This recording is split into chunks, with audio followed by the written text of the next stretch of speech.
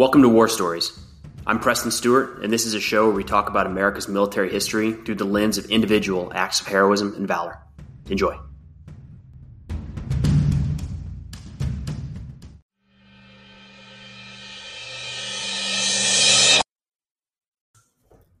Today we have the story of First Sergeant David McNerney. First Sergeant McNerney is the company first sergeant for Alpha Company, 1st Battalion, 8th Infantry Regiment. That's part of the 4th Infantry Division in the U.S. Army. He's going to be awarded the Medal of Honor for actions on March 22nd, 1967. So that's in the Vietnam War, and it's kind of at the peak of the Vietnam War, which is going to be important. But a couple different areas I want to make sure we dial into before we dive too far into this topic. So we're into this story. So David McNerney is a first sergeant. That's the highest enlisted position in a U.S. Army company. That means that he's going to be working alongside a captain, usually as the company commander, and then there will be a bevy of officers, first and second lieutenants as platoon leaders, maybe a fire support officer that's responsible for calling in airstrikes and artillery strikes. But in terms of enlisted personnel in a company, the peak is going to be a first sergeant. And in Alpha 1-8 Infantry, it's David McNerney. Something that's interesting in this story here is that he's been training this company prior to their mobilization, deployment, going to Vietnam. And that's not common in this conflict. You know, today, how the military functions is you show up to a unit and you become a part of that unit and you work with them and you integrate and you have your leaders change out and soldiers change out, but that's your unit. And then that unit will deploy together to Iraq, Afghanistan, Syria, wherever we might go around the world. And then at some point, when that deployment is completed, that whole unit with all of their equipment, roughly, and their people come back home and they're replaced by another unit. So for instance, the 2nd Brigade, 101st Airborne Division would take all of their people from Fort Campbell, Kentucky, and they would deploy to Afghanistan. And when they are ready to come home, a unit like the 3rd Brigade, 10th Mountain Division would come and replace them. And then all of the 2nd Brigade 101 guys would come home. So the units change out. Sounds normal, or I guess it's normal today. In Vietnam, the people changed out. So the units would stay, but people would rotate through for 6 month to a year deployments, if you will.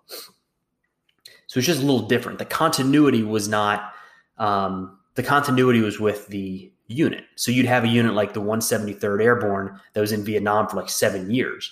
And it's not that the people in that unit were there for 7 years. It's that the unit held down certain areas with equipment and assignments and missions. And then throughout 7 years, people would rotate through.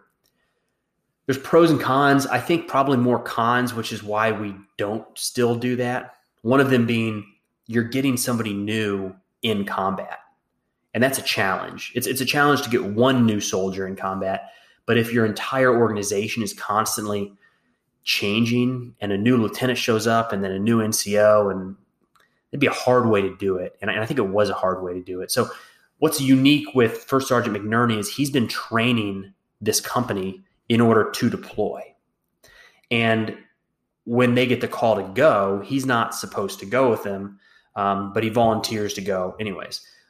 I don't know why he wasn't assigned to go with them. I don't know if he was in a training role, but something that's of note is this is 1966 when this company deploys to or goes to Vietnam.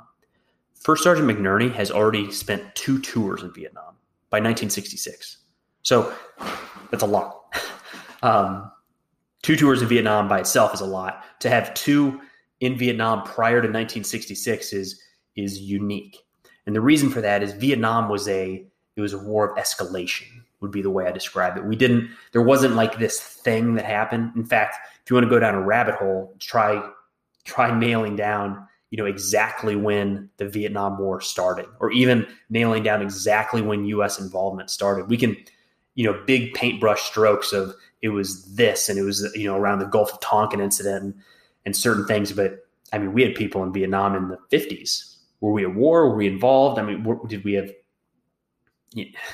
and sometimes they were military, sometimes they weren't. So it's just been messy, but it's been an escalation and it's been ever increasing. And in 63 was the first real good solid number I was able to pull up here today, where we had 21,000 on the ground.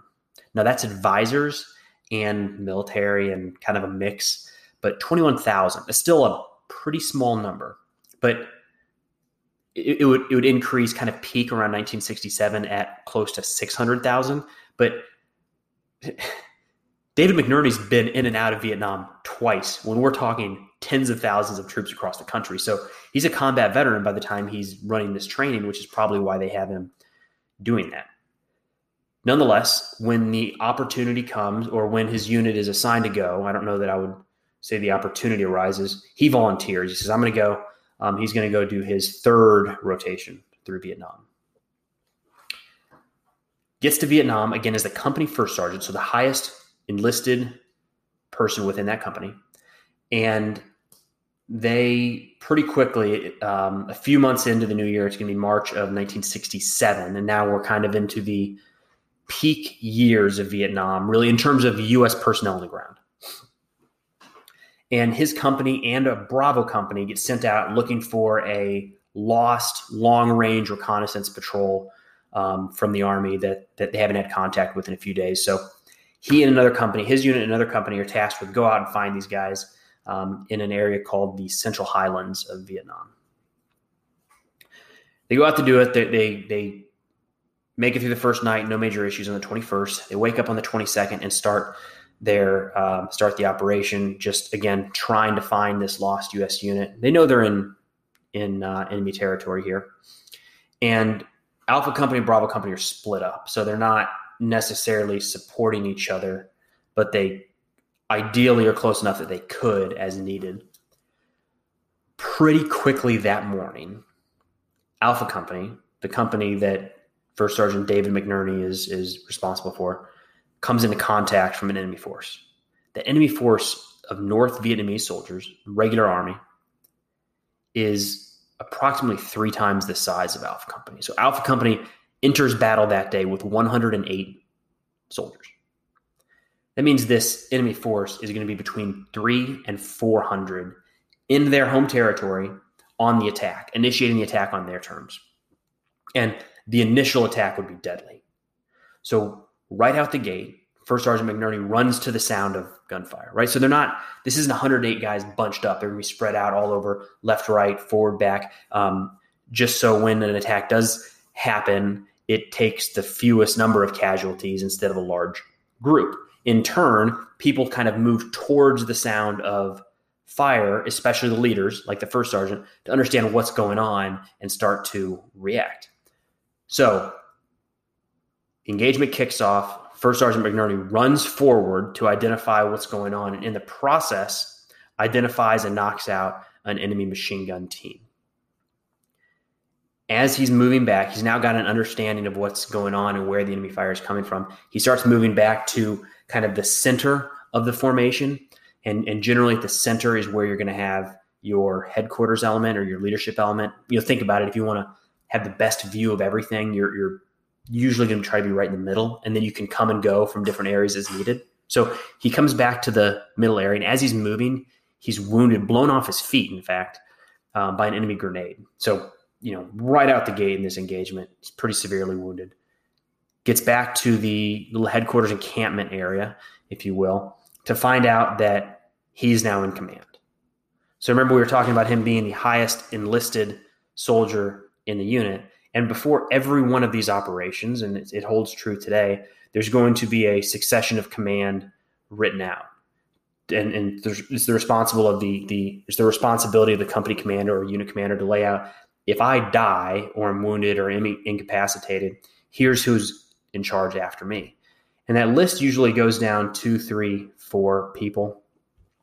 And it goes through those lists traditionally go through all of the officers before they shift to enlisted personnel. And in this case, what that means is that the company commander, might have been like there's 3 platoon leaders, a fire support officer, and maybe an executive officer were all killed, wounded, or severely incapacitated. At least there was at least one lieutenant that was severely wounded and wasn't capable of maintaining command and control, but could still I think he was propped up against a tree and could fire back. So I think he survived, but not in a position to be in command. So that is how deadly this engagement started. Every leader in the company, every officer, I should say, was killed or wounded very, very quickly. Probably not on accident either. If you're the North Vietnamese, that's probably where you're aiming your first shots. Why not? It's going to create chaos. And that's kind of the risk of what's going to happen here with Alpha Company is chaos. If all of the leaders are gone, the assumption very well could be that the organization is going to descend into chaos and not function. But what the North Vietnamese don't know in this case is First Sergeant McNerney, this is his team. These are the people that he's trained for over a year now to get into combat. So it's not as though, and it's a little different military to military, but the U.S. military is so good about pushing leadership down, pushing decision-making down as far as you can, specifically for something like this. So if a leader is killed, the next person down doesn't panic and have no idea what to do. Generally, you're going to see them step up and do the person's job one level above them. And those are the shoes that First Sergeant McNerney stepped into here on March 22nd, 1967. So he's already wounded. Everybody, the entire officer chain of command is killed or wounded or incapacitated. He starts calling in airstrikes and artillery strikes, and he pulls them in well beyond danger close. There's some of them impacting 20 meters from friendly forces, which speaks to how close the enemy is, kind of right on top of them. There's a problem, though. I mean, you can call artillery strikes, but there's a problem in that they really need this thing that usually breaks up engagements in Vietnam: air power. It's a substantial advantage the American forces have over the North Vietnamese, and it can end engagements, and it's a huge force multiplier, especially the helicopter gunships that can come in low with rockets, missiles, machine guns, and really see the enemy well. That all of them will. Any aircraft that can come in are going to do the trick. But they're in such heavy jungle canopy that the American helicopters can't see them. They can't figure out who's friendly and who's enemy. And they're not going to come in and do anything if they can't figure that out. So, solution. First Sergeant McNerney climbs a tree. Remember, there's bullets flying everywhere. Many, many dead and wounded. And he's climbing a tree under fire and places a signal panel, like a bright panel, on the top branch of the tallest tree. And what that does is that marks American positions. And he can say, you see that panel? We're west of that panel. And what that allows then is the helicopters to say, cool, we're free to fire on anything we see east of that panel, as an example. So he does that. He climbs this tree under fire, places the panel, comes back down, and the helicopter gunships start getting after it. I don't want to say necessarily that turned the tide, but that's going to be a big force multiplier for Alpha Company. He continues to, still, wounded, mind you, continues to move around the perimeter, making sure his guys are okay, resupplying ammo as needed, and starts working a couple major issues. One is the enemy fire is so intense that they're having a hard time evacuating casualties. But that's not the only reason they're having trouble. Remember that jungle canopy we were just talking about? You can't get a helicopter to land. If the helicopter can't even see people on the ground, they certainly can't land through that. So he has to find a way to do a couple things. They've got to get these helicopters in and out to drop off more ammunition, maybe reinforcements, but also take their wounded out so they don't die on the battlefield. So to do this, there's a method. They're trees. That's the issue, is that there are trees in the way. So how do you get these trees down so a helicopter can land in a relatively flat area? There's demolition charges in many of these soldiers' packs. They can be wrapped around the base of a tree, and you blow that charge, and it's going to fall the tree. Fell the tree? I think the term is fell the tree. But a lot of those packs are outside the line that is now kind of coming tighter and tighter together because of the enemy attack. So First Sergeant McNerney goes outside the American lines and is crawling around from pack to pack under fire, collecting demolition charges, which he picks up and then runs back to the best possible landing zone he can find and starts blowing trees so that these helicopters can come in and drop off ammo, much, much needed ammo, and water and anything else they might need. And then he's loading the wounded up on the aircraft to get out of there, saving lives. Or I know he does some loading, but it's a lot of people loading up the birds as that's happening. So the kind of end story for March 22nd, 1967 is he's everywhere. He's doing everything that's needed. He's being a leader. He's everywhere doing everything that's needed to keep his guys alive. Now, he would not leave the battlefield despite being wounded until he was relieved. A new commander came in the next day, which sounds weird to me that you're going to replace the commander like that in that situation. But look, I mean, the commander was killed, but to fly somebody in and say, now you're in charge, welcome. That seems like a challenge. But nonetheless, at that point, First Sergeant McNerney flew out and was treated. So it was over a day later that the fight kicked off before he would leave. By the time he left the battlefield, and the fight was really starting to break down, by the time the commander showed up, it was really more of a consolidation exercise. Remember, the company started with 108. By the time he flew out the next day, First Sergeant McNerney, there would be 22 Americans killed in action and 42 wounded. It's over 60% casualty rate in this unit.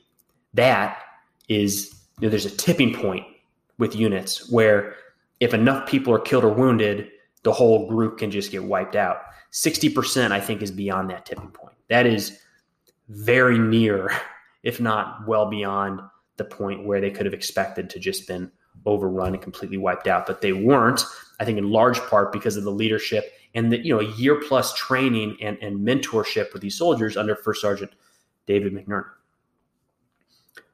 So he was wounded, but he survived.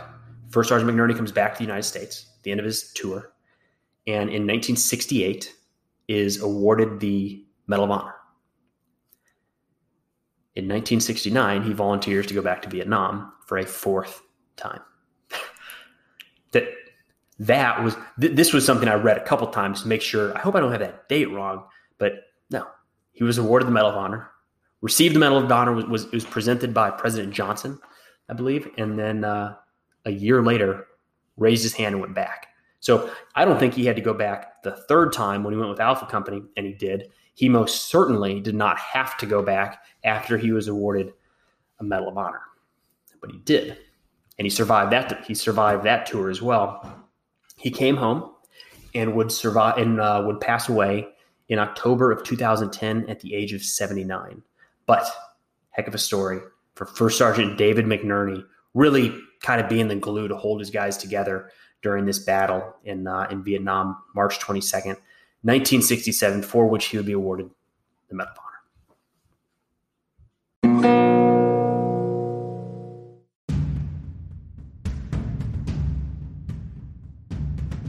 Hey, thanks for listening to War Stories. If you get a chance, it'd mean an awful lot if you could head over to Apple or Spotify or wherever you listen to your podcast and leave a review. It helps others to find the show. But thanks again for listening. We'll see you next time.